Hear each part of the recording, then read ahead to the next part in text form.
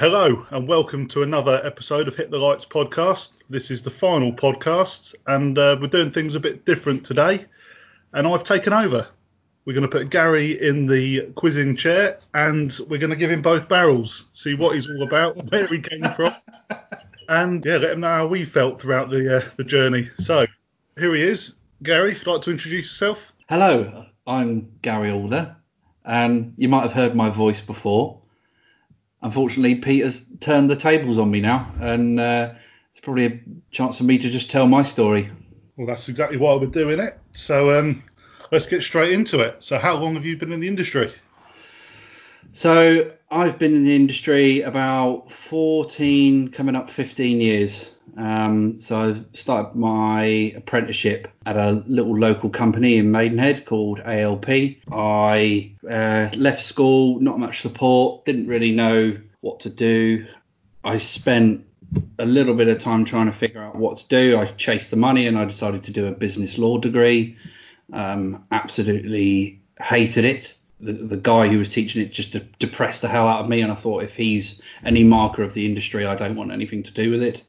So I went and basically tossed it off for a year, doing absolutely nothing. I was then given a boot up the arse by my now wife to go and actually find a career, find something to do, earn some money, do anything. And I applied for a host of apprenticeships in the local area, to plumbing and to electrical. I eventually got a letter back from one of the companies just saying, thanks, but no thanks, we'll keep you on file. And then a week later, ALP actually called me back again and said, oh, we do have an opening now, actually, and can you come in for an interview? Yeah, just went in, gave a very brief interview. I was probably well overdressed in a suit and tie for an apprenticeship interview.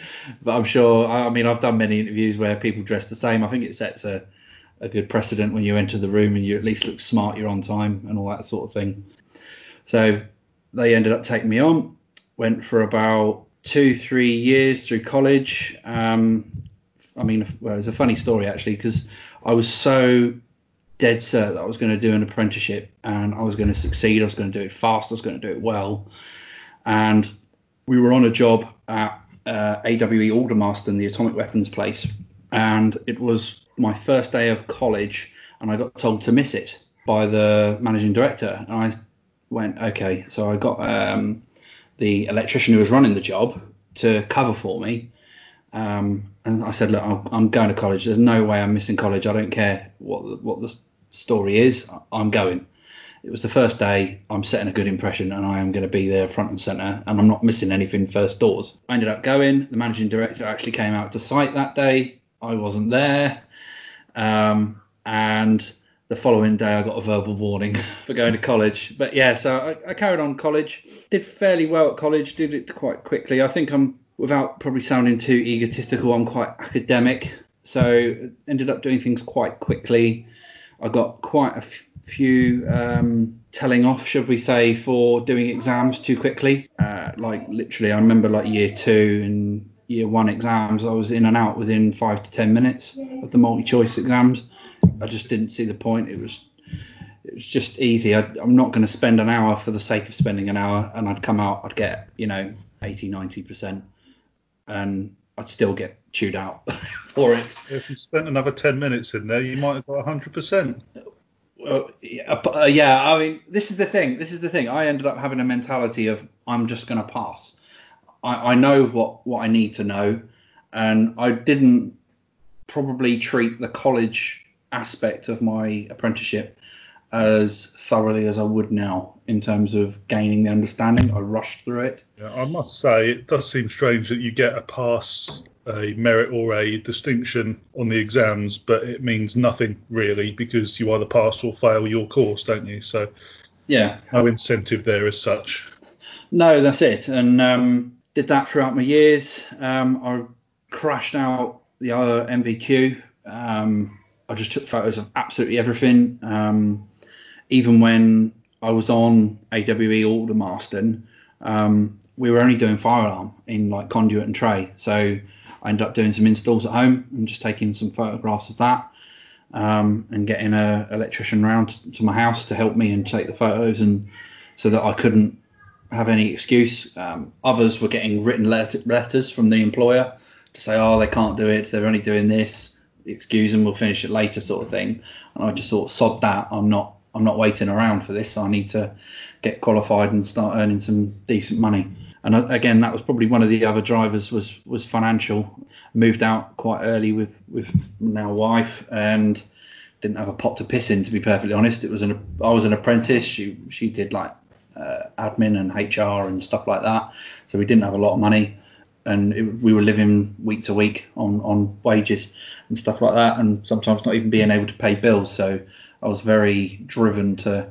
Yeah, I must admit, you can definitely tell there's a time in your sort of apprentice career that you do make that switch from being a sort of a teenager to thinking, I need money now, I need to crack on. And then as soon as that switch happens, you notice a massive change in their mentality and punctuality as well. It's a strange thing, really.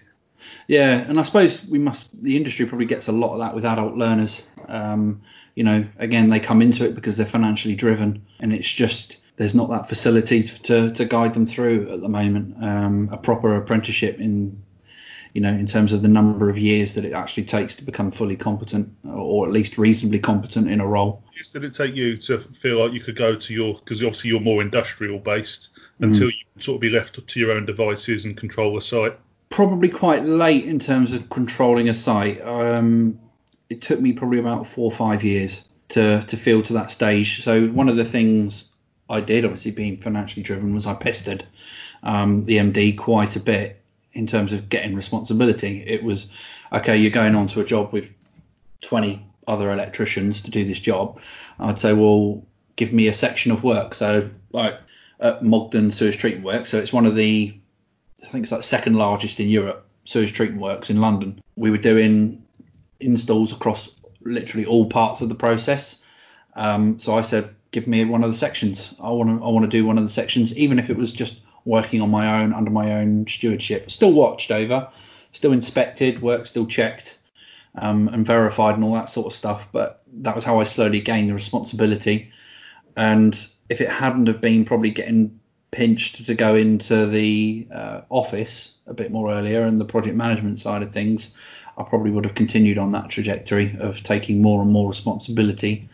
But as it was, I ended up getting called into the office as they had seen some of the certification and the paperwork that I was actually doing was of probably not necessarily the best, but it was certainly up there with the best test and inspectors in the company at the time, in terms of not having errors and everything being quite thoroughly checked. And even when it was the old standard tick boxes, I don't know if you remember them, where you didn't have 4 or 5 pages of tick sheets on an install. It was literally the 1-page tick sheet. But lots of people would always put tick double insulation and things like that, and it'd be like, no, I accurately know that that's not double insulation in terms of the installation. You can't take tails and call it double insulation, because that's not what it's referring to.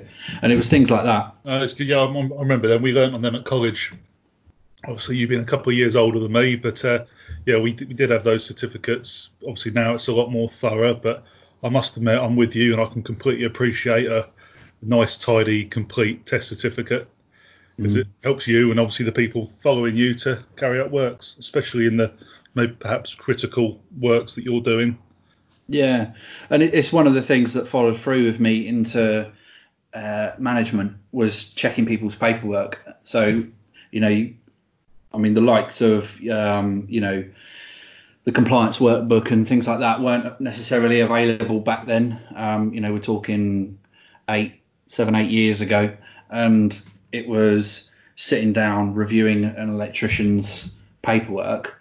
Immediately, you could flick between the pages, what was right, what was wrong, what challenges they've come across on site, knowing from the conversations you've had with the project manager or whatever, the site foreman, and just you then get a feel for, okay, I know that isn't how you've done it, and I know that what needs to be corrected on this paperwork to make it right. But then it was just going back, and a few times, particularly with the younger guys, pulling them back into the office and sitting down with them and spending an hour in the evening after work, my working day had finished, and actually explaining and what needed to be put right, and if further investigation was needed the next day, then go and make that further investigation to put that paperwork right. Yeah, sounds like a sort of responsible QS role there, making sure everyone's doing their job properly and advising them when they need it. Well, yeah, pretty much. Again, I think I've mentioned this before, but our company were not the greatest at, and probably fairly typical potentially of the industry in terms of managing QS roles. So we didn't typically have one per site. It was the 3 project managers in the office that were the QSs. We would still complete the site inspections, at various things. We'd probably do it once a week, go up, check the install part through. You'd be on the phone every day to them, what's going on, and that sort of thing. You'd be able to help and manage it that way. But we didn't maintain one per site. So there was definitely probably a lacking in the systems that were in place, but that was, I think, the nature of having a small business. I don't think it was necessarily... Small businesses do struggle to have big business mentality. Having, QA process and all this sort of thing in place, even to basic ISO 9001 standard, it's not there. Small businesses don't have that sort of mentality. Yeah, so in smaller businesses, you tend to have a few people wearing many hats, whereas obviously a bigger industry, you'd have dedicated people for certain roles. Yeah, well, and that was basically it. So as I came off the tools and into the office, basically I took the opportunity and I just said, look, what has the MD got qualification-wise? What do I need to do? So I came straight in. I said, well, if I'm marking test paperwork and I'm doing already, I need to have the test and inspection, which was the 2391 back then. Went away and did that. Loads of others who weren't qualified with me on the course also came on. So we all did it as a bit of a group. So got that qualification. Next thing, right, what else am I doing? Right, I'm doing health and safety documentation. Right, I'll go and get the NEBOSH. So I went and did that. After that, right, what additional information is going to be valuable? So it was the HNC at that time. So I went away and did the HNC for a couple of years, part-time college day release, which was probably the most interesting and fun course that I've actually done. I ended up doing various parts of mechanical learning as well, so pneumatics and hydraulics, structural loading, and stuff like that, as well as the PLC stuff, and the general further mathematics and advanced mathematics and stuff like that. So that was all really good at upskilling me and moving me into a wider project management mentality. We did asset management as part of it and all these various other things that we learned. So I took quite a lot away from that. And literally I think it was the week after I'd completed and got my certificate, that was when the 2 directors / project managers decided they were going to go leave and set up their own business. So they did that. And the owner, who was a part-time owner, with me essentially being the only last project manager in the company and still only, 25, 26, having just done my HNC, said, do you want to be MD? And the only option at that time was if I didn't do it, the company shut down. Right. And about 30 odd people ended up being made redundant. So I said, all right, I'll do it, but I need to promote a few people I trust in the company. So I ended up bringing up a couple of the guys onto the tools. We lost a lot of staff as well to the new company that was being set up. So they, obviously being the MD and directors, they took a fair few guys with them. So I ended up dealing with a lot of people handing in their notices, leaving, trying to salvage clients and things like that as well. So we lost probably about half the business that they took with them. So it was a massive learning curve for me, and I learned a lot of do's and do nots during that time. Stress, probably. Yeah, it was quite stressful. I think, now this will probably sound maybe a bit too honest, but I didn't find it that stressful because I was still only employed. Right, fair enough. I kind of viewed myself as being employed. I didn't see it as playing with my own money, essentially. It was that aspect of things that I did take the stress home. I was on the phone all the time. I did work late. I did work stupid hours. I'd get in at like 6:30 a.m. and I'd be there till 6:30, 7 p.m. Constantly working, constantly doing. We brought guys in from site to do the project management in the office, but they'd never done quotations, tenders, and meeting customers in that sort of format. There was a lot of education that I needed to give, as well as continue doing the work. And so that went on for about a year. We won some massive contracts with a particular client who I won't name. So we had a large office block in London for a well-known bank. And we also ended up winning one of the stations for Crossrail. But unfortunately, we did that for about 3 to 4 months. And both those contracts were on 90-day payment terms. The customer, when it came to the 90-day point, said, no, we're not going to pay you the few $100,000 we owe you for those months of work. Yeah, and we were kind of like, okay, this is a problem. And eventually the owner said, look, I don't have any more money to put in. I can't fund this anymore. And a 47-year-old business, as it was at the time, shut down. All the guys went off into their own things. And I didn't really know what to do. And that was at the time I kind of fell out of love with the industry. So I thought, I'm going to go start doing a bit of domestic work. I'm fed up with doing the tendering. I'm fed up with doing the paperwork, the risk assessments, the method statements. I'm fed up with having to do, 10 to 15 documents to get on site and install a bit of tray and a bit of conduit. You know what I mean? So you've obviously done all that working in the industry and that, and then you thought, right, it's time for a proper challenge. I'm going to go work in a domestic sort of thing. Do you know what? I laugh, but it was a skills change for me. And that was where I ended up starting up on my own. I had a few other guys come across with the business that I'd previously managed. They came and worked for me. I took a few of the contracts across as well. So we still had lots of commercial work, but I set myself on my own in my own van to go and do domestic. I would still do all the other stuff. I still go do the meetings. I still do all the documentation that went along with it, but I still did the domestic for myself. And as that progressed throughout its first year, just payment terms again and clients not paying and me having to pay guys out of my own pocket, I said, I have learned a lesson on this and I am not getting burnt again. So I said to all the guys, sorry, I'm going to have to let you go off into the wider world and I'm just going to carry on. I kept one apprentice with me to just go around basically doing the smaller domestic projects that kind of came in. And that I've managed to source locally and around the areas.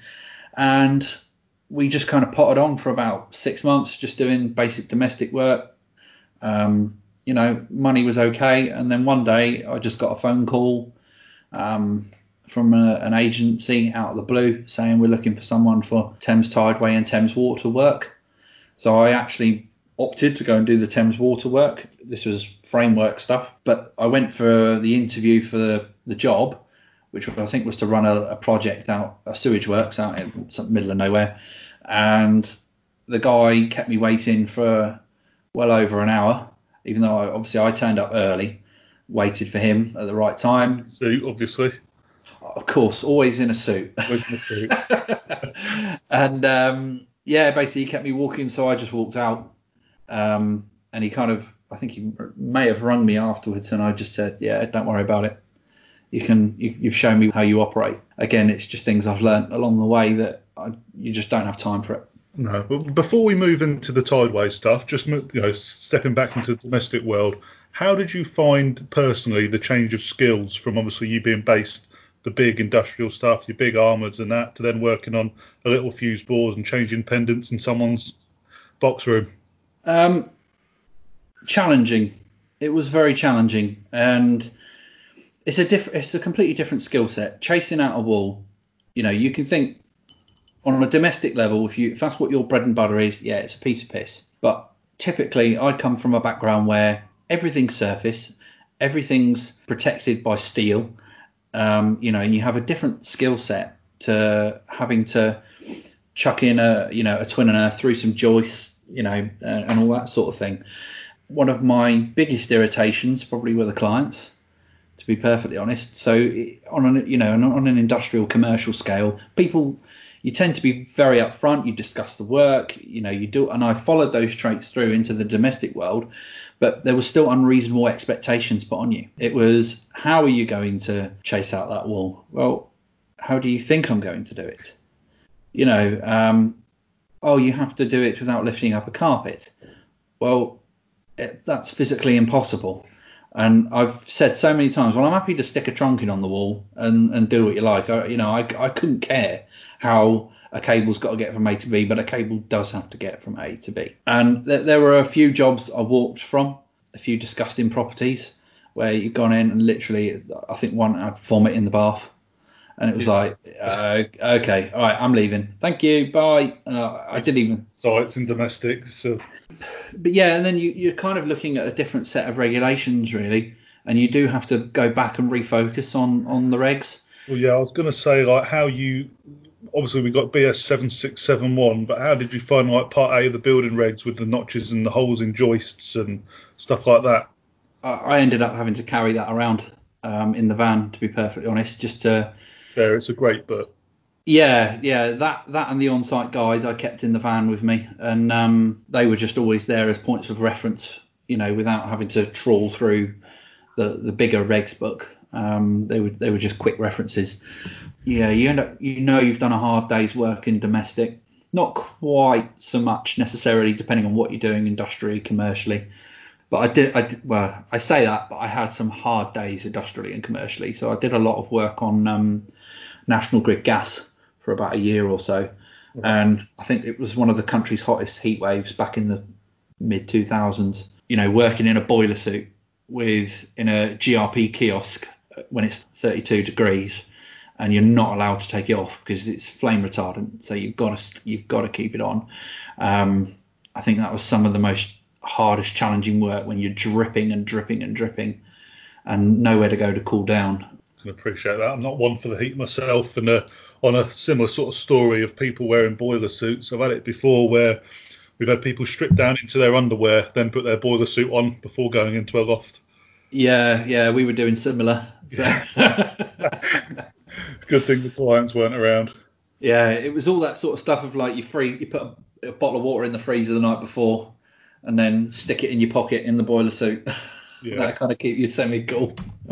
Yeah, back onto the domestic thing. It was good. I very much enjoyed setting my own hours and not necessarily having to answer to too many people other than myself. Like there were some days when I thought, you know what, I haven't really got anything lined up other than maybe writing some quotes, doing whatever. And I just go, you know what, I'm having a day off and probably relax a bit more than I should have done. But I didn't really care enough at the time. I just didn't enjoy electrics enough.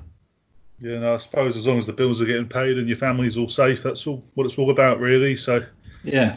So just quickly, then, what sort of work did you take on in domestic setting then? So obviously we take on rewires and fuse board changes and anything really, but was there a certain area you loved doing or liked doing more than others? Or yeah, loved a board change. Love going in and inspecting a property and then doing a board change. Typically, you end up caveating the certificate with so many things that, okay, I'll do this because clients just didn't have the money. Typically, it was always chucking in a bond to a utility somewhere in the property and doing a board change. Yeah, because obviously you're quite clued up on your earth bonding, aren't you? I think we spoke before. You said that you worked in sort of food production lines with anti-static bonds. Yeah, so yeah, that was probably came slightly later on when I was like project managing. But we did a flavours company over in Milton Keynes, and they have a lot of powders. So it was typically your ATEX zone 22 and 21, which is all dust level of protection. So they would have all of their barrels of powders and chemicals to make, various flavourings for crisps, drinks, and all that sort of thing. And they would have these large trolleys where they would load them up. And basically then it obviously creates some static and creates a potential. And to avoid explosion, what we ended up doing was an ATEX system where you have a junction box essentially with an LED light on it. You wire in tape around the premises, and you can then drop down to any bits of equipment in the area from the tape with bonding conductors. You then have a clamp that comes out of this junction box that would go onto one of the barrels, and it would establish continuity between that and the main earth bar. Only once you had the green light on the junction box could you then actually operate the machinery and do all of that sort of stuff. So it kind of provided that inhibit into the system and a visual for safety and earthing for the user. Yeah, that sounds like a obviously well thought through protocol to make sure no one's getting a shock or an explosion. Well, yeah, I mean, you see quite a few videos online of people not thinking about static electricity, and it's so easily done in environments where you've got lots of moving vehicles. You know, you've got not necessarily got rubber floors, but you've got lots of latex floors and all that sort of thing, and it creates all the friction and it's got to discharge somewhere. And typically it will be in these metal frameworks that are supporting the process equipment. Yeah, I had a phone call off someone in a domestic setting the other day, actually. He's just laid a new laminate flooring, and they're getting all these shocks when they're touching these metal faceplates. Yeah. Because we had a bit of building work on there. There's a film of dust on top of the laminate. It's creating the static. They're getting charged, and then it's discharging whenever they're touching something with a different potential. Yeah. So did you how did you advise them resolving that? Just said you want to get a mop out, really. Get rid of the dust. I'm not going to go in there with a trolley and an anti-static bond network. No, I was thinking. Get rid of the dust. I was thinking you might have said like PVC faceplates or something. Well, it's what they wanted. Yes, perhaps, but then what if you plug in a Class 1 kettle or something? You're going to have the same issue. Yeah, no, yeah, fair enough. Yeah. Just get the mop out. Good housekeeping. Shut up. So obviously, just mentioning ATEX there as well, which for those that don't know is atmosphere explosives. It's just similar to what Compex would be the actual training, but ATEX is the regulations. Is that right, Gary? That's correct. Yeah. Yeah. So moving on from the ATEX, then would probably be a good time to move into your current role with Tideway. So what is Tideway to start? So I'll start with the fundamentals, principles of what happens at the moment. So obviously when London has large storm weather or large amounts of rain across the capital, the sewer capacity, it reaches limit essentially, and there's nowhere else for it to go except to overflow into the river. So as you're walking along the Thames in London, you'll probably see, if you look into the river walls at low tide, there's quite a lot of flap valves that are there. And basically that is where when the sewage reaches capacity, it overflows into the river. So what we're kind of doing is intercepting that by building chambers right on those river walls, and we are directing it down a shaft into a tunnel that's under the Thames, and take it all the way to the other East London and Beckton sewage treatment works, where it can then be processed properly and then be reutilised for normal tap water and drinking water. So when you say sewage, is that storm water? So yeah, that's probably a good point. So typically you'll have normal flows of sewage in these pipes, and London's capacity, I think when it was built in the Victorian era, was about, I think it was built for 1 to 2 million people. Obviously London operates at about 8 million people at the moment. So it overflows regularly. Literally, the slightest bit of rain and you can be looking at overflowing into the Thames, which is why it looks and smells so disgusting. The difference between stormwater and sewage is obviously sewage is pretty evident as to what it is, but stormwater is this level of rainwater that's added to the mixture. So typically we're only really going to see stormwater going down the Tideway tunnel, because it's only for that use. It's only for that purpose. So it will only overflow in those instances. It's not going to be for general use of sewage. So the sewage capacity is fine, but the overflow, which we're now building, is for the stormwater. Yes. And the idea is that theoretically this structure should stand and last for 120 years. It's when your asset management comes in then. It does indeed, yes. And I know you're very familiar with that now, aren't you? I'm all over asset management at the moment. Okay, so your role currently then in Tideway is what exactly? So Tideway is split because it's such a large project. It's like over £1 billion. No single contractor wanted to take or necessarily could take the risk of that amount of infrastructure, because that's probably their whole annual turnover. So it's been split into 3 sections, and I lead West London. So that's Hammersmith and Acton all the way down to Fulham. So that section of the tunnel is my responsibility electrically. And what sort of electrical components did you have in that? I mean, typically it's not process heavy. So, because it's only going to be for stormwater and bits and pieces like that. So we've got basic level instrument and flow rate measurements and things like that. But that's about it, to be perfectly honest. Right, and then do you have things in place, obviously in line with your asset management, to ensure that you're constantly getting a decent data feed? Yes, there are. It's probably not directly. So we've got asset management systems, and we've got the data logging and the trending and stuff through the equipment. But in terms of like the whole life and in achieving the best cost-effective solution, all that sort of stuff for asset management has been carefully selected. Fit for purpose and all that sort of thing that you're expected to deliver contractually, as well as all the information that you would then need to store on telemetry and SCADA, which is the supervisory control and data acquisition. All good fun then. Yeah, I mean that's one of the things. So coming into that, like I kind of pick up the story where I left off. I'd got a phone call, so I was doing domestic work. I got the phone call to go and do it. And I initially actually turned it down and said, nah, I'm still kind of happy doing domestic. Unless something really exciting comes up, I'm not going to bother with it. Then they rang me back again a week later saying, oh, you interested? Come on. I went, all right, I'll do an interview, but I'm not travelling to London. It'll be a phone interview.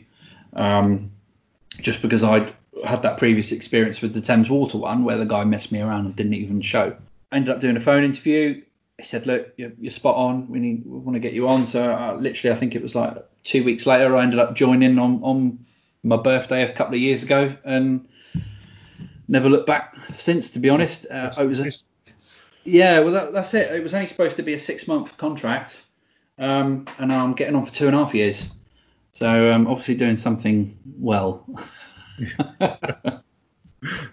Or maybe not so well. No, because 6 months, it's taken him 2.5 years. Yeah. And one of the biggest things I probably had lacking from my career was being on the contractor side. So I'd always been the subcontractor, never the main contractor. And so like a tier 1, tier 2 situation. Exactly, yeah. And I thought this is going to be a great opportunity for me to sit and learn. Even if it was only for 6 months, I thought, for 6 months, at least then I can put that on the CV.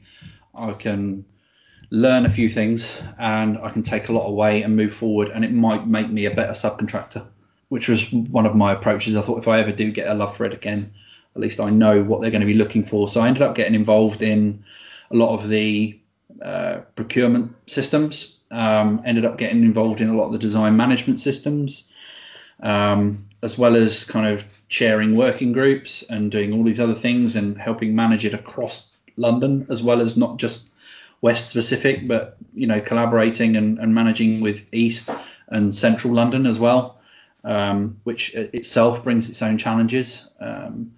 It's the best learning experience I've ever had in a role. From obviously talking to you that you've enjoyed it and clearly along the way you've managed to add many strings to your bow, or guitar, should we say. Yeah. But no, and then obviously recently you've attained a chartered engineer status. So do you want to talk a little bit about that? Yeah, so it was probably about a year into Tideway, and a lot of the engineers around me are all chartered. And we brought on a graduate onto the scheme who was working under me. And she just happened to mention, you should really think about, getting chartered. And it was one of those things where I just thought, no, you need a master's. I'm not really cut out for that sort of thing. I think I'll just end up getting a quick rejection. Even though I'd been a member of the IET for about 3 years by that point, and I was just kind of like, well, I glossed over it. I saw masters at the top, and I thought, right, that's it. I'm not going to bother with that. But then I went back and reread it, had another look, and started listening to the likes of Paul Meenan and bits and pieces that were going on in social media and online, and I thought, yeah, I should do it. I'm in a role that's the biggest the water industry has ever seen, and I'm leading one of the main 3 sections. I have a position, not necessarily of influence, but responsibility, and it'd be wrong for me to just sit on that and not move forward and progress myself. And I should challenge myself. I've challenged myself by coming to the role. So let's see if I can meet the criteria. So and ended up applying. It took me about 3 or 4 attempts going with a professional registration advisor, who I will shout out to now, Mandy Beer. She was very, very helpful from the IET. Yeah, it was spilling your life onto a page, and some of it demonstrating the competencies you may not realise you do, but you do those things. And, like we've spoken about, probably some of the stuff I've mentioned in the podcast, spending time sitting back with engineers and electricians to help them develop their skills and things like that. It's just those sort of little things that can help you fill the criteria and the competencies that are needed. And once I had that Tideway element on my CV, it really took me to that next stage, and I could then confidently state that, yes, I am fulfilling these criteria. I suppose when it comes to actually physically writing it down on paper, you could appreciate you've done a lot more than what you can think off the top of your head at one moment. Well, that's it. And they do limit you to, I think it's 11 pages, and probably only about 7 of those are actually written pages. And yeah, it was one of those where my text just kept getting smaller and smaller. Yeah, so font. Yeah, it's on there technically, so they can. But yeah, no, I enjoyed doing the process. I took a few things away from the process as well, like creating a professional development plan. So that's something I update now. And, as I've discussed with you, obviously doing the HND, I'm aware of what courses I have to do to maintain my role as a minimum. Obviously the HND not necessarily being one, but it's something that I budgeted for myself. Yeah. It was a beneficial thing, and I've had some really lovely messages when I kind of shared it online, from lots of people in the industry who have said that it's inspired them. It's showing that electricians don't have to have master's degrees to work up to a recognised position in the industry, and that's been a lovely bonus from it. I must say it's inspiration. Obviously, not having the masters, that other people, you can attain it without having to spend years in a university. You don't realise how often you actually interact with graduates who operate at tier 1 level, and they need help as well. And I think they are naturally pushed into the professional development, so they probably get to understanding their competencies a lot earlier. But if we could do that with apprentices coming into the industry, I think the industry would be in a lot better position, and we'd have probably, trying to think of the nicest possible word, we'd have a skill set within the industry. Yeah. More competency, a better attitude, perhaps. Yeah, we'll go with that. Yeah, we'll do that one. Right, and let's go back. So, what would you say was one of the worst things in the electrical industry right now? One of the worst things. Worst things. We'll get to the nice things, but let's start on the back note. Needs improving. It's not right, and let's try and get it out there, make people aware of it. Probably ownership of responsibilities within the industry. I would say no single person or organisation is willing to stand up and actually make themselves accountable in this industry. We have too many CPSs. We have systems that don't work. We have people who can go into the industry in 2 weeks.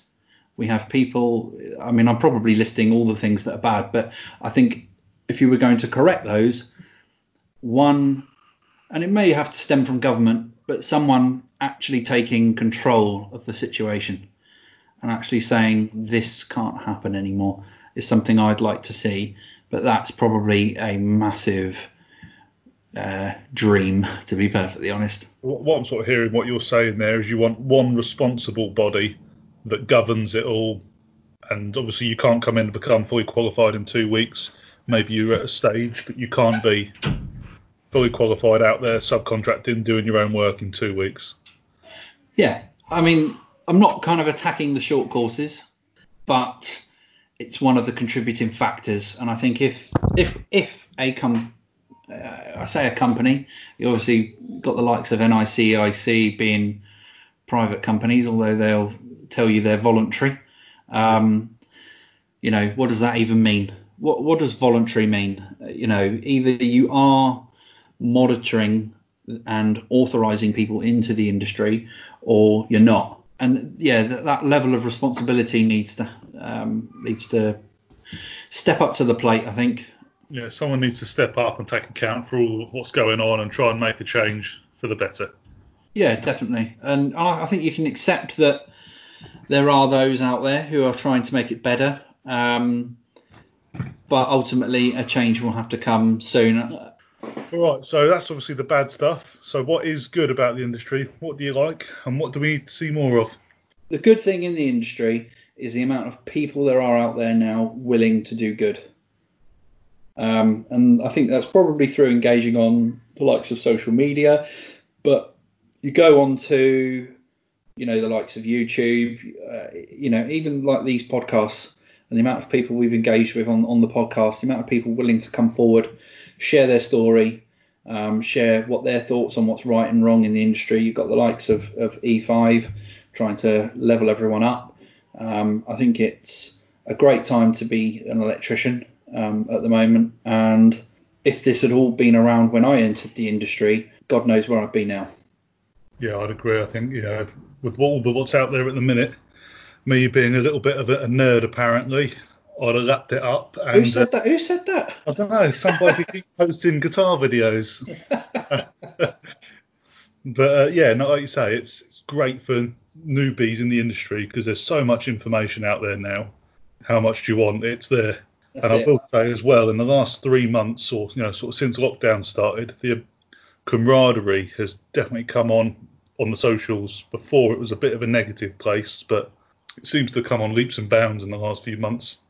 Yeah, I think more people are picking up the phone to each other, and the network is getting smaller, and we're all starting to actually know each other. And you know, hopefully there are lots of those guys out there and gals who will maybe potentially meet up afterwards. You know, why not? We're all part of the same industry. We're all fighting the same fight, so why not? No, I agree. And I know a few of us are going to go to the national conference, which is in November now, I think. Yeah, that's right. Yeah. Yeah, and then I think there's a few guys on Twitter talking about meeting up for a beer or something, which, yeah, sounds great to me.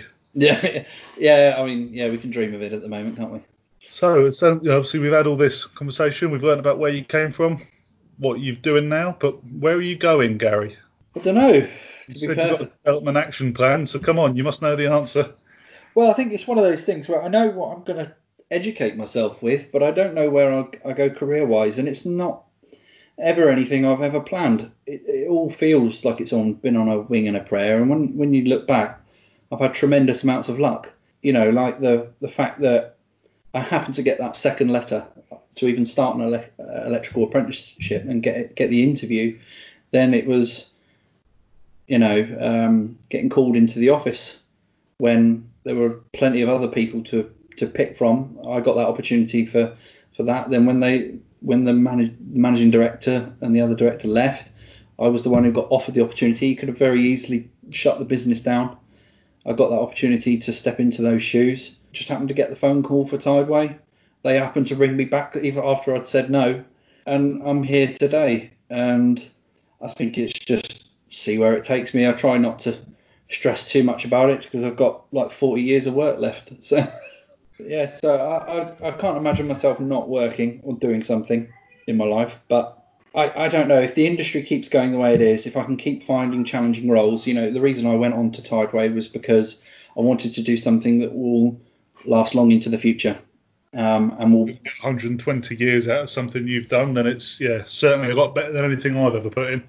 Well, I mean, yeah, and it's better for the environment. It's better for everyone's health. It's just generally a good cause, and that was one of the things that I thought, I can do that project.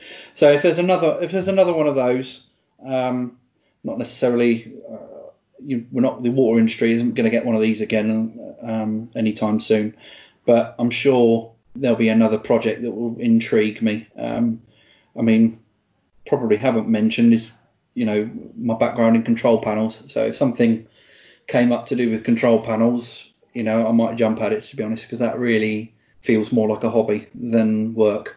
And I had so much fun doing those jobs, particularly with the guys that I worked with at the time. And they're all still friends today. So it's well, it'd be not obviously control panels. They're very OCD people.